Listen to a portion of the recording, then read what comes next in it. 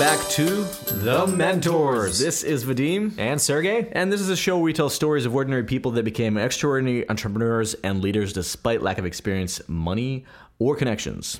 And today on the show, it's our pleasure to have David Postolski, who is going to talk to us about a lot of topics, but one of the things that we've never had on the show is someone that can speak to what are the important things for entrepreneurs to know and understand about intellectual property, protecting themselves and their IP and their creation, all the way from the very early days before they even have the money to spend on IP, all the way through when they're a little bit more mature, they're starting to generate business, and they maybe can afford legal counsel and expertise just like David's. And we're going to talk about a bunch of different areas here, but mostly focusing on the early stages. But David, why don't you start us off with a little bit about who you are and how you developed your own expertise when it comes to early stage intellectual property law? Because I don't think that's something that a lot of people pay attention to until it's too late. And I think it'll be interesting to hear your perspective on how you got into it and what drew you to working with earlier stage companies after your time spent in corporate. First of all, thank you so much, guys. It's really awesome to be here. Thanks for having me. You know, I've been doing this for about 17 years, and I probably have created a little niche for myself, but it was really due to the fact that I wanted something more out of my career and life and whatnot. I started my career very early and worked at big firms and large corporations, and it really wasn't kind of soul satisfying type of work. I wasn't really connecting to the inventor or the entrepreneur or the why, the who, the what. I was really just saying, here, you know, as a young associate at a large firm, take this and write this patent application or file this trademark application. So about 10 years ago, I kind of left that life behind and decided to devote my life to startups and entrepreneurs because I really wanted to do some soul-satisfying work. And I wanted to not have to think about the billable hour. It shouldn't always be about the billable hour. It should be about something else. So I now find myself at a firm where it's a small firm, there are about 25 people, which makes sense because you can be more flexible and nimble.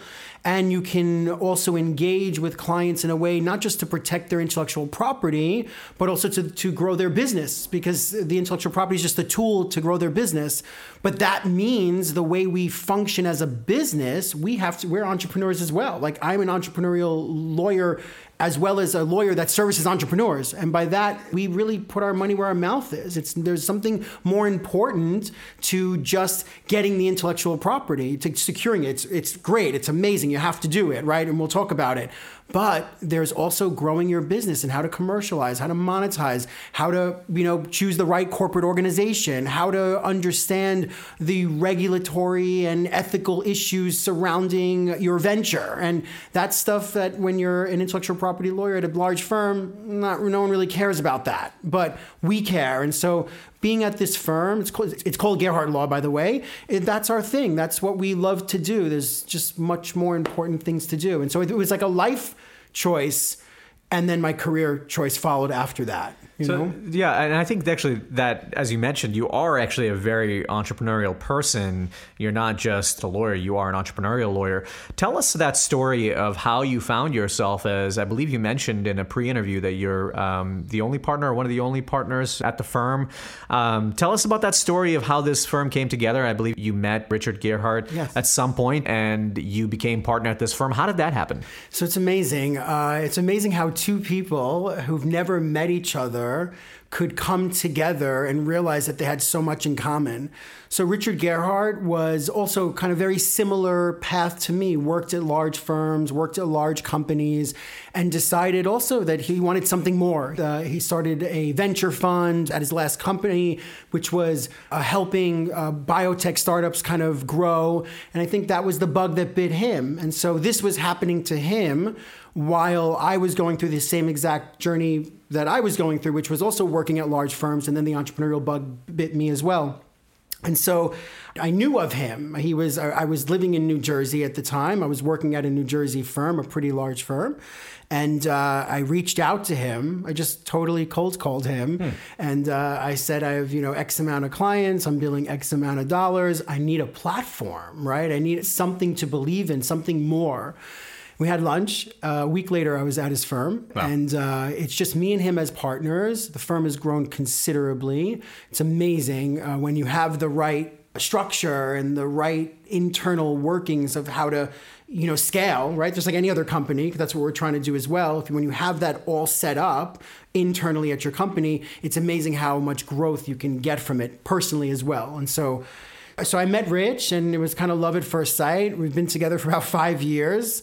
So it's just me and him as partners. We have a bunch of associates, all in different technology and science backgrounds, which is what you need to help protect people that have inventions in different science and technical backgrounds. And so it's been exciting. It's been really cool to be somewhere that finally I don't have to be looking for anything else. That was really important to me. It took me about 15 years to find him. And I often say to, entrepreneurs and even young lawyers that are coming up, like, you really have to chase happiness, right? It's not just about making money. You have to chase your passion and your happiness, because it may take you on a path that you kind of least expected and least planned for. But if you can take that risk and jump it, because it's probably going to be a risky decision usually to chase happiness sometimes, it could all work out, I love the entrepreneurial way in which you even found this opportunity, reaching out proactively, probably because you had more of an idea of what you were looking for at this point, or at the very least what you wanted your day-to-day to look like. And I guess when you found Richard, he was open enough to kind of let you in. One of the things that you mentioned is, you work with a lot of folks, I guess in the deep tech and the sciences, things like that. Which sometimes is a different animal, I think, in terms of the type of client that you work with. You have to keep other things in mind. As a matter of fact, if the audience is wondering, oftentimes our audience wonders how we find our guests. And we actually met you, David, through a recent guest we had on the show, Kevin Yu, founder of WhereWorks. And Kevin's been working on his company, was it about 4 years, Sergey? Yeah, 4 or 5 years, yeah. 4 or 5 years. And you were with Kevin from the very beginning, is that right? Yeah, from the very beginning. So I should tell you something. I should back up about 10 years ago, when in my career, I was working at a large company, Cantor Fitzgerald, which was the company that lost 675 people during the World Trade Center. Uh-huh. But it was also the time that I realized that I have this passion for education. And the best way to educate someone is when you don't have an ulterior motive, right? And because I was at a company, I can teach, and I can teach entrepreneurs, and I can work with universities and accelerators and incubators. And I was really just doing it for education and empowerment, because there's no ulterior motive, meaning I'm not trying to land them as a client because I'm working for a company. And that really was like the start of like me trying to be an educator. And so a few years ago, I was honored enough to kind of be the intellectual property mentor and educator for a group of accelerators that still exist in New York. And one of them was UrbanX, and great accelerator still around in Brooklyn. And they solve urban problems, right? They're launching 16 companies a year, companies that are looking at solving urban issues, transportation issues, temperature issues, garbage issues, whatever a city deals with. And so Kevin Yu and WhereWorks were the first company that I worked with while, like, it was UrbanX's first year, and they were the first company. And I have a few others that were part of that cohort.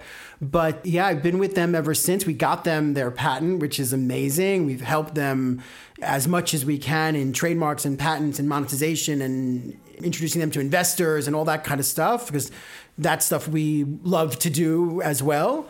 And it doesn't cost anything to do that kind of thing. And they're a great example of, working with tech entrepreneurs, which is a little bit different. Sometimes you're right. It's very science related usually, or very tech related or software related, but it matches us as patent attorneys. My background's in computer science and chemistry. It matches our strategic ways of thinking. And that comes in handy a lot, I think. Yeah. So I want to talk about that stage a little bit more. And we could talk about it from the perspective of these types of entrepreneurs specifically, because obviously we deal with patents and IP and the like. But even with the students that I have, and I've also been teaching now for a few years and do probably for very similar reasons to you, because I like it and enjoy making students aware, essentially, because I feel like when I was that age, I didn't necessarily have access to these types of classes, to this type of insight that can only come from practitioners, people that are in the field that have had that experience, that can essentially just kind of show you exactly how things work in the real world as opposed to just academia. But a lot of people that don't have a ton of experience starting companies, or even the ones that do, oftentimes you start a different type of company and you're still confused. Like, when do I need a lawyer? At what stage? What do they need to do? How much are they going to cost? And I think that's still a difficult decision to make for a lot of people. So specifically for folks, let's say at the stage where Kevin was when you met him, at what point do you think someone needs a lawyer or legal counsel to actually pay for a lawyer? And then at the same time, maybe if they don't need to pay for a lawyer, like, how can they still get those legal resources to know and have peace of mind that they're in the right direction? Yeah, it's a phenomenal question. And one that I take on as a personal mission to kind of educate and empower the future entrepreneurs as young as K through 12. Because at the end of the day, when I met Kevin, he was not K through 12. Most of the entrepreneurs that I work with, or most of the students that I teach, are almost past the point of no return, right? We're so bombarded with like the noise of like what in any industry of what to do and what not to do and how to do it. And there's a lot of noise out there. So I often say that if I can reach the K through 12 folks, like the high school student in those entrepreneurial programs, then maybe they'll be like the future entrepreneurs that will really understand some of the things we're going to talk about right now, which is when do you get a lawyer and how early do you need them and can I do it myself and do I have to pay for it? So I'll say this, that I definitely have clients that have done it themselves. I'm not going to lie about that. Those clients that I think that can best do it themselves are the ones that can fully inform themselves and understand the legal and technical process around getting intellectual property or starting a corporation, because it's legal and it's technical. And so some people that have innately could learn that and understand that and maneuver it and know when it's time even to bring in a lawyer when they think they know the best situation as well. But then there are the ones that just don't know anything or try to teach themselves something. And by the time they come and see us, we are unraveling the mess. So I think given those two extremes, where I think the ideal time to get a lawyer involved, from my perspective, at concept. Like, that's really, really important.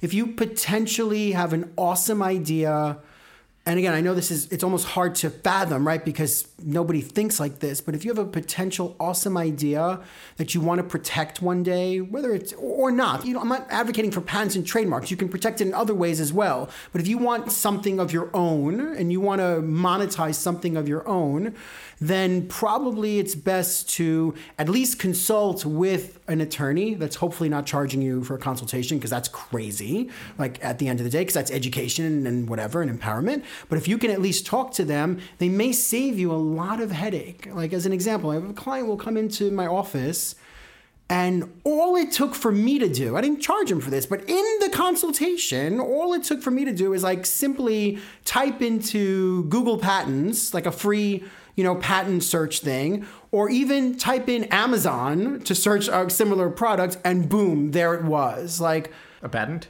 The patent was there or the product was there. And so it doesn't happen all the time, but like there are certain things that I think people almost like are blind to see. They're doing all their research, but not really, right? It's almost like the ugly baby syndrome, right? Nobody's going to tell you your baby's ugly, right? So if you're going to show your idea to 5-10 people, of course they're going to say it's awesome. And if that's enough to bring you into my office and all it took for me was to do a quick search, then you clearly missed something, right? And you don't have to pay me to find that out. So from my perspective, it's concept. Try not to spend any money. Try not to monetize, try not to market, try not to make prototypes, like try to figure it out if it already exists out there. That should be part of your competitive analysis anyway, right? That's your SWOT analysis, right? That's your understanding who is in your industry, where do you fit in, where is your novelty, where is your value proposition? That should be part of it anyway. If you're missing that step, then you should be getting more education in terms of the process of innovation, So let's have a hypothetical scenario here of, let's say me and a couple of my founders are building just for simplicity's sake, a software product. Got it. I don't know, maybe it does matter, but let's just say it's a B2B software product we're probably going to be selling to enterprises. We've developed an initial version of it that we have a couple people testing. When should we think about, okay, is there anything protectable here? Yes, we should do the competitive analysis, see if there's competitors, understand if there's anything we might be infringing on. But when should we seek to understand if we have anything protectable? And ballpark, how much should we expect to spend on finding out? Well, just to adjust that question a little bit, because I think based on your advice, we should seek to understand it as early as possible, especially because if you're resourceful enough, you should be able to get free consultation around that. Right on. But let's say it's already being tested and there might be some liability now, but I still can't afford $10,000, let's say, for a lawyer. How do you navigate that? Like diving deeper into it, actually doing the analysis, and maybe even some of the initial work to get protection. Yeah, I mean, common issue, right? Most people do not come to us at concept, right? They're usually coming to us when they have their founders agreements, just exactly what you just described. That happens all the time. It's a little bit of an issue for other reasons why that might be too late. I'll pick on a fact that you mentioned in your scenario, which was we are founders, we have created software, and people are testing it, right? That means people know about it. So there's this concept that, again, we don't teach in schools, and that's, shame on lawyers for not going into grade schools to teach this, because if they knew this, then maybe they wouldn't have been in the situation where you're coming to me now, which is that people publicly know about it. Mm-hmm. There's this concept in patent law, in U.S. patent law, well, forget the other countries, we'll just talk about the United States because it's different in other countries, that says if you ever wanted to protect what you want to protect, and again, not everybody has to get a patent, not everybody has to choose to get a patent, it's a choice you make, but if you ever wanted protection on that software, even after finding out that there is something protectable, and then you want to file for protection, and we'll talk about the money in a second, there's a concept in U.S. patent law that says that if it's been publicly known for more than a year, then you can't file a patent on it ever. That's huge. I can't tell you how many clients will come into my office. I've been in situations where a client has come to my office in that exact same scenario, and when we mapped out exactly when their first public disclosure was to their beta, like to their 5 or 6 customers, people that were not under a confidentiality agreement, it was public, they were like 3 days away from a year. What does that mean? If we ever wanted to file a patent, we had to do it in those 3 days. And I'm sure this gets really complex, but just to touch the surface of this, what constitutes a public disclosure of your IP? I mean, if you just have people using the product, but they don't know how it actually works, the protectable part of it, does that count? Excellent question. So this is brand new law. It only happened as of March 16, 2013. President Obama signs the American Invents Act. And so we don't know there's no exact answer to that question, only to say to you that something is public if it's not under an NDA, right? If it's not under non-disclosure, it starts off as public. And then you have to measure how much information have you actually shared. So the way the courts have kind of come down on this, because, courts, our laws are all interrelated to our court system in the United States, which is why we're such a mature jurisdiction, mature country. They say that if a reasonable, ordinary, prudent software technologist, right? In this example, it's software. It could be a chemistry guy, it could be a physics guy, it could be a mechanical engineering guy, some people that understand software development, if they have enough of information from what you've created publicly to maybe rebuild this, then that's too much. So that is like, oh my God, like that's like such a crazy answer, because that could mean little or mod, so we always say err on the side of don't make anything public if you don't have to, right? At the end of the day. Listen, I know people don't have money. That's the name of the game, right? People don't have money. How do they afford this? There are ways to digest some of this in order to move to the next level. Doing a patent search is free, right? You can go on Google Patents and kind of do that yourself to kind of get some idea as to whether you're headed in the right direction. You probably want to get a patent attorney to confirm what you found, right? We don't want you to make this, oh my God, I'm screwed decision because of what I found, because there could be a way for you to kind of get around what you might have found that you might think is similar. And then if you do recognize that there is something patentable, either by yourself or with the confirmation of a patent attorney, filing an application should not be overly expensive proposition. There are ways to kind of streamline it. There are ways to get something on file that gives you more opportunity to kind of raise more money, right? You'll have your line in the sand, as we call it, your filing date, and it's a kind of a lower priced application that allows you to 1 year to kind of really ramp up and maybe get more money to afford a much broader patent application. We have that in America. Like, entrepreneurs should be taking advantage of that. What would that initial first year cost be versus, let's say, that second year cost of widening in that? So I'll tell you our fees, put into perspective. There's probably cheaper than us, and there's definitely more expensive than us, for sure. But a search is $790, which is not such a crazy fee. The first initial application is about $2,500. And then that year later is usually the balance, which is another $2,500. So if you look at a patent application, it's about $5,000 average. And hopefully you're working with a firm that can, do like a prepayment plan. Like, you can pay us off, and then when you pay us off, we'll file it for you, type of thing. There are different ways to kind of cut that cost. I mean, overall, I think the entire cost of a patent application, a patent would take you about 3 years, will probably cost about $10,000. Which is probably, I mean, from my experience, the least amount of money you will spend in any industry. I mean, you'll probably spend about $6,000 on like Google AdWords in a month. I mean, if you really are doing well, So it always seems like a lot of money because, one, it's legal. And then two, it's something that has to happen before you kind of ramp up because you want to have protection before you move to the next stage. Yeah, it's catch-22 for sure. Yeah, I feel like a lot of times when you're dealing with legal issues, the answer is usually it depends. Yeah, famous lawyer answer, for sure. But if we're going to sort of put our entrepreneurial hats on here for a second, and this is going to be a hard question to answer, but if I'm still at this stage and I'm coming to you, one of the things that I see, a mistake that we see entrepreneurs making, is that they will sort of worry about, maybe if they're a little bit more risk averse, they'll worry about making sure that the NDA is signed. And if I'm listening to this episode, I'm thinking, shit, does that mean I have to tell every single prospect that I'm talking to sign an NDA before having a discussion? And I tend to think the answer is no. You need to prioritize making sure that you get the customer to commit, that you can have more of these validation points to then prove to your investors or whoever, maybe future customers, that you're actually a real company. So how do you balance that? I mean, there is obviously risk here as well, but at the same time, I might spend 10 grand on a patent application, but if that means I'm not getting customers, I'm not going to exist as a company. Agreed. The patent process is not in a vacuum. The entrepreneurial process is not just the patent process. It's everything. But I think you hit the nail on the head. You must somehow prioritize this because you can continue to get customers and not pursue the patent, let's say, but then once you get your customers, you won't be able, let's say, under the laws we were talking about, to get the patent. And that's not a vice versa situation, right? If you paid for some of the patent, you hopefully can still get the customers. One negates the other in that situation. But I want to say that it's tough. There are no easy answers for this, but I've seen it done in all ways.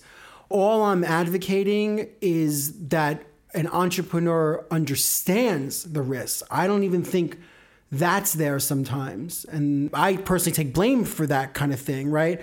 I'm okay with you, building your customer base so that you can get your investors, but then you need to understand that you probably have to do that within a specific time frame because you may not then you might be statutorily, legally blocked from getting a patent if you ever want one, or your investors are now demanding one, which might be the situation.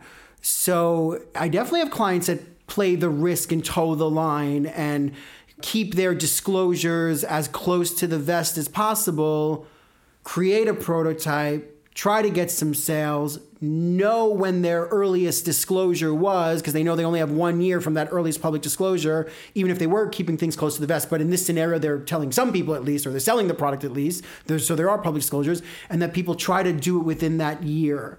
Sometimes it works, sometimes it doesn't. It's definitely a calculated risk. It also depends on the industry, on the prototype, on the commercialization efforts, how quickly can you get to market, depending on the industry, that answer changes. But can I just say about what your comment about the non-disclosure agreements? This is how bad it is. Apparently, there are only very few professions in the world that are bound by confidentiality, regardless if they sign an NDA or not, right? Lawyers, doctors, priests, rabbis, psychiatrists. You can tell us anything and it won't be considered public. Oh, by the way, your spouse also, there's a marital privilege, husband and wife. But anybody else, your child, anybody else, your grandmother, your best friend, those are considered public disclosures. Those need non-disclosures. You'd be surprised. That's the black letter law. So you probably should, like, from my perspective, you don't trust anyone but your mother. But if your mother had the means and the opportunity to potentially take your idea, I'd probably get her to sign a non-disclosure law. For sure. That's the most lawyer thing I've heard today. Totally. My mother loves that. That's hilarious. So another broad stroke question, and just to preface this with the fact that none of this should be considered legal counsel if you're listening to this. Thank you. That's a very lawyerly thing to do, actually. Thank you. We've learned. But, I'm sure you have people coming to you all the time that are trying to just get advice, especially through these accelerator programs. Are there any clear, I'm sure there's gray areas, but are there any sometimes clear distinctions where somebody comes to you and you're like, you know what, you don't really have anything protectable here and it's just not worth for you to pursue, at least at this stage? Do you have any stories about that, or at least maybe any general frameworks of thinking around that? Yeah, I'm probably the first patent attorney to say that not everything's patentable. Not because there might be not something patentable, but because it might be an industry that really doesn't require it, that you can have a short runway and exit out pretty quick. So you may not need it. A patent takes about 3 years to get, so it may be obsolete by the time you get it. I have a lot of clients that will come to us with like cool website ideas or cool services ideas, or things that involve software that might be open source or that may not be really, in the eyes of the patent office, a technology or software that really pushes technology forward, which is what you really have to do. So you have to have that. So I have a lot of clients that will come to us with, like, an example. I had a guy who came to us with like a dating app. And it worked a little bit different than most of the dating apps that we probably know today. Different types of ways of matching somebody by putting in information, and really thought that it was something potentially patentable. At the end of the day, it really wasn't. There wasn't anything that somebody else wasn't already doing or that somebody else already didn't patent. And we have no problem. Like 30% of the people that come to our office, we have no problem saying to them, there's nothing here. Doesn't mean you can't get some type of protection in trademark or in like copyright of your website or how the app looks. But you may not be able to get the patent because it's not really novel, it's not really new, it's not really an improvement on software. And also, you may not really need it to ramp yourself up. You should make your prototype, get your customers, get your acquisitions, get your market validation, go. Just do a runway. We have a lot of clients that will come in also with like uniquely designed products. So they're not per se things that they've invented, but maybe redesigned it in a cool way, like a kitchen gadget or something like that. And so sometimes the protection may not be for the actual gadget, but it might be for the design if they want. And so they're coming in thinking they're going to get it for the gadget, but the gadget has already been kind of invented. The design might be what's new, so let's go that protection. There's a lot of different ways to achieve protection of intellectual property. More recently, I think what's happening, I think in the last 3 years, also based on new law that President Obama signed into law right before he left, called the Trade Secret Act, to defend the Trade Secret Act. Now having a trade secret, right? Which is the opposite of a patent, right? You can make, that's why I say it's a choice. You can choose to get something patented, and it's the most public expression of your idea. You have to spill your guts on how it works or how it's made. But you don't have to make that choice. You can keep it. You can keep what your secret sauce is, what your competitive advantage is, as a trade secret. And now under this new law, your trade secret protection is considered, you have federal rights on it as opposed to state rights, which is what it used to be before President Obama signed this new law. Now, as a patent attorney, we've been counseling clients a lot, saying this might be a cool software solution to something, and you may not want to file a patent because you might be up against Oracle, Google, Dell, Apple, Samsung, but then let's educate you on what it means to keep something secret, right? Because the trade secret protection is great, but it means that internally within your company, you have to maintain it as a secret. And that takes effort as well. That means having agreements, employee agreements, confidentiality agreements, kind of memorializing what that secret advantage is and kind of keeping it within the company. So trade secret like Coca-Cola's recipe. Correct. Right. Coca-Cola's recipe or like Google's search algorithm. My students now often, they're like, I don't understand. Like, wow. The question I ask is like, why would a company like Google like choose to keep their search algorithm a trade secret? And the popular answers are, well, it will last forever. And they're right. Like Google's now, their search algorithm is 25 years old. A patent only lasts 20 years, right? A patent also costs money to register a patent. Google doesn't have to register anything. They just have to keep it a secret. That may cost money, but it may not maybe get to the levels of how much a patent would cost. And also the most popular answer is if nobody knows what Google's search algorithm is, meaning because it's not in this public document of which would be a patent, right? Because they made the choice to keep it a secret, then nobody could improve it, right? They won't know how to improve it. And so companies may try to replicate it, and they have, but they really won't know how to exactly do it the way Google does it and then innovate on that. Yeah. So, because you mentioned sometimes then it's not worth making a patent if you know you're going to be going up against a Google because then it's public information and they might replicate it anyways and they have more legal resources. Is that correct? That's sometimes how it shakes out. I do want to say, after kind of representing entrepreneurs for the last 10 years, I have been involved in situations where the little guy has gone up against the big guy. And when the little guy literally has the patent on file first, because it's all about who can be the first to file their patent, who has the earliest filing date, in the situation where the little guy is the one with the earliest filing date going up against a Google, Dell, Oracle, or big company in any other industry, I have seen pretty good success stories come out of that. And it usually is, my opinion has changed over the years. I don't counsel my clients to be scared of that situation anymore. I counsel them to really embrace that situation because what we see is that company potentially acquiring them, right? Because the big company wants that first patent filing date and it belongs to my smaller client, let's say, or they pay them off to go away. And that's not such a bad thing, you know? At the end of the day, you spend a lot of money put into these projects. Some people want to see it, they want to commit their entire life to it.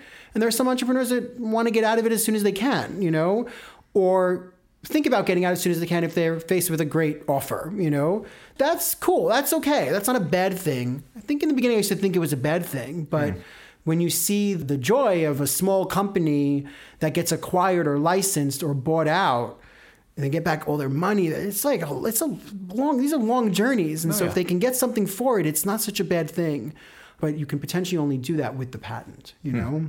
That makes sense. I want to talk about liability a little bit because I also have a lot of entrepreneurs that come to me with a very simple question: when should I incorporate? And we don't need to delve into what kind of structure I should have, LLC versus C Corp versus S Corp. But in your opinion, let's say not as a lawyer, what's the latest I can incorporate? Yeah. So I'll answer with a story, something real that happened. 3 founders came into my office. They weren't even trying to get a patent, just so you know. This was not even about a patent. They had a really cool idea for a website. It was like a service, interesting service concept. And they were 3 best friends. They went to church together. Like it was like, they were never going to screw each other. We'll just put it that way, and that's what it was.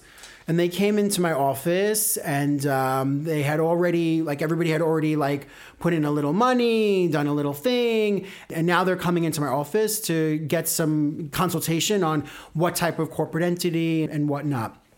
So when I dug in a little bit deeper, I saw they've been around for a year. They've been doing this for a year. And part of the story was also that there was a 4th that was not pulling his weight. And so I said, well, this is going to be tough, right? Because, if you guys would have maybe had some sort of agreement between the 4 of you, a year ago. Like even over email or something? It could be, we call it a founder's agreement, standard founder's agreement. I wouldn't say over email. Okay. It definitely needs to be something that everybody signs, but it has to kind of talk about the rights and responsibilities that they each have to each other and what happens should it all go to hell. Even if they did that by downloading a form they found online, like on Rocket Lawyer or something. That would be better than nothing, Okay. right? I'm not a fan of that, but it would be better than nothing for sure, Okay. right? Here they are coming to me and now already trying to create an agreement that has to address the situation that's already happened when I need that person that's on the outs has to be part of this. Like that's how it has to go. And it was a really tough situation, and it caused them to really kind of look within themselves and realize that they probably weren't going to be the best partners together. And so the whole thing imploded at the end of the day. These are church friends, the whole thing. So I think as early as you can do it, the better. It's so difficult to deal with those types of issues when somebody's not pulling their weight, when a founder graduates, or when somebody moves, or somebody gets married, or somebody gets divorced, somebody gets hurt, somebody just doesn't want to do it anymore, somebody just wants to cash out, like all these possible scenarios. If you had an agreement that talked about all the potential liabilities that could happen, talking about bad news, it's much better to talk about what potentially could happen bad news when you're all friends and you're having a beer and you're doing it over pizza. Try to talk about these things when you're like already split apart and you're trying to work out how each of you can get out of the situation that you don't want to be in anymore. It doesn't happen that way. That's just human nature doesn't dictate that. So what suffers? The business. What suffers? The idea, the service, the IP. So the earliest you can do it in class, I teach a course to future entrepreneurs. They get together, right? They get together in student groups and stuff like that. Then we're telling them, even as students, right? Even as students, you should be entering founder agreements, right? A founder agreement is another name for an operating agreement or for bylaws. It's all the same concept of like, what are the rights and responsibilities of each of us should awesome things happen and should the worst things happen. But they can hold off if they have that on incorporating. They can. It can be a pre-incorporation document. Yes, 100%. And when they choose to incorporate, that's the document that will probably morph into the more legal corporate document of an operating agreement or bylaws, shareholders agreement, something like that. Yeah, without a doubt, they can do it pre-incorporation. Yeah. Now, what if I didn't incorporate this as a project I'm working on over a weekend and I'm a hustler, I have software built, by Monday I have 3 B2B clients using it, but I'm not incorporated yet? What kind of liability am I looking at? I know this, obviously, it depends. Yeah. It's, listen, I think the only liability, hopefully you'll never know from the liability that you're facing because hopefully everything will go well, right? Hopefully the people will pay you for the service and this and that. It usually goes to hell when something goes wrong. Right. And so let's say in that situation, at the end of the weekend, you make this software, but the customer who wanted it from you, I think that was a scenario, doesn't pay you. Well, then how are you going to try to collect from them? The reason why we have legal documents is that we can go into a court of law or threaten to go into court of law and threaten to enforce the agreement. Without agreements, it's really hard. It's really, really hard to go off emails. It's really, really hard to go off like we call implied agreements, right? Things that they're not expressed in any way. They're not on a written document. They're more like they need to be implied from like the behavior of the parties. It's hard. It's hard to do, you know? It's not impossible, but it's hard to do. Another quick hypothetical. Let's say money wasn't exchanged, but I have a business that's using my software, but something went wrong. I lost their data. Something went wrong. And they are upset and are threatening legal action. Is this now going against me personally and my personal assets? That's a really, if you, that's another reason why we choose to incorporate and we choose to have legal agreements, because you want to limit your personal liability. They probably would have a cause of action against you personally, as well as this pseudo business that you were, doing over the weekend, to try to. That would really suck, though, if you lost their data. Like, they probably definitely would go after you. Sure. Well, I asked because we had a business sales software and we managed a lot of data for clients. Yeah. And right when we realized we're going to have people using it, before the integration, is when we decided to incorporate, specifically to avoid liability issues. And also because we had a feeling that we were going to raise money at some point, and it made sense anyways to do it as early as possible, to have the founder agreements in place, to have the options and then the equity allocated already. But to us, it made sense to do it then because we had we weren't as worried about IP. We had conversations with these clients up until then, but right when we knew, okay, we're handling their data, to us, we sensed that's a good time to probably incorporate because we want to limit liability. Yeah, that's a really good instinct, and you bring up that's great. That's when you probably should have done. If you're going to do it, you should do it then. Something else you bring up, I think it's really important is, everybody wants to be successful. Everybody is going to bootstrap their own way. And even the largest companies we know usually have some investment, private equity, venture. That's really sometimes the name of the game when you want to scale and commercialize. And somewhere along the line, you will have to face due diligence from investors. You want to be there. You want to be at that position. That's something where you want to be. You want to have money coming from sources that are going to help you scale to the next level. And depending on the investors, there will be this due diligence. They will ask, where are your contracts? Where are your corporate organization? Like, who owns what? Where have you gotten money from? Do you have IP? Did you ever get it? Do you want it? How come you haven't got it? What's the business decision? So take away everything we said everything's valid for the first half hour of talking, but that's a perfect reason to do it too. Wanting to be a successful company that does well, sooner or later, that might mean you need private investment. Again, even companies that have bootstrapped, right? Companies that have bootstrapped all the way up to the point where they have a purchase order from Target, let's say, to make 1 million units. They don't have that. So they have to borrow money, right? It's either going to be an institutionalized investor, a bank, a private equity guy, a VC, a family friend, a credit investor. They will do the due diligence, right? Before they're going to give you the money, they're going to want to know that you've done everything properly. And so, having agreements and kind of understanding what the limits of your liability is in terms of what type of corporation you have, it's really important. If you're getting involved with someone else's intellectual property, like their data, then you probably should have something to limit your liability for sure. Well, this is already really helpful. And I think for folks that are listening, there should be some peace of mind. First of all, because there's legal counsel that with companies like yours, with lawyers that actually care about the entrepreneurs, that aren't just trying to make a buck, that can provide you with those resources early on. Because in the end of the day, it's a relationship game like anything else, and you want to work with these entrepreneurs, and these lawyers should want to work with you because hopefully you're going to be successful, and there's trust that you're establishing over time, and everyone's going to win in the end of the day. But there are ways to be resourceful. Your first few conversations with a lawyer shouldn't cost you really anything because there's a lot of options out there for you. And even though the answer sometimes might be it depends, you do need to do your own research. You need to have these conversations to have some peace of mind, because in the end of the day, whether it's a co-founder issue that might come up or a liability issue that might come up where you want to protect yourself, it is something important that you have to consider. As an entrepreneur, we always say that even if you're not a numbers guy or girl, you have to figure out the finances. You have to understand unit economics. If you're not a salesperson, you have to learn how to sell. Sure. If you're not a presenter, you still are going to have to do it, because that's the game of an entrepreneur. And for better or worse, if you're not into the lawyer stuff, the legal jargon, you still have to look through every contract and agreement, whether it's with your customers or with your co-founders, because nobody else is going to do it for you. Right. And oftentimes, actually, we found too that, lawyers aren't infallible either. Sometimes they make mistakes as well. For sure. And it's just somebody that's part of your team that you're working with to hopefully protect you and just increase the chances of success. So there are options for you out there to get educated, but at the end of the day, you should be able to have a conversation to have some of that peace of mind. Great.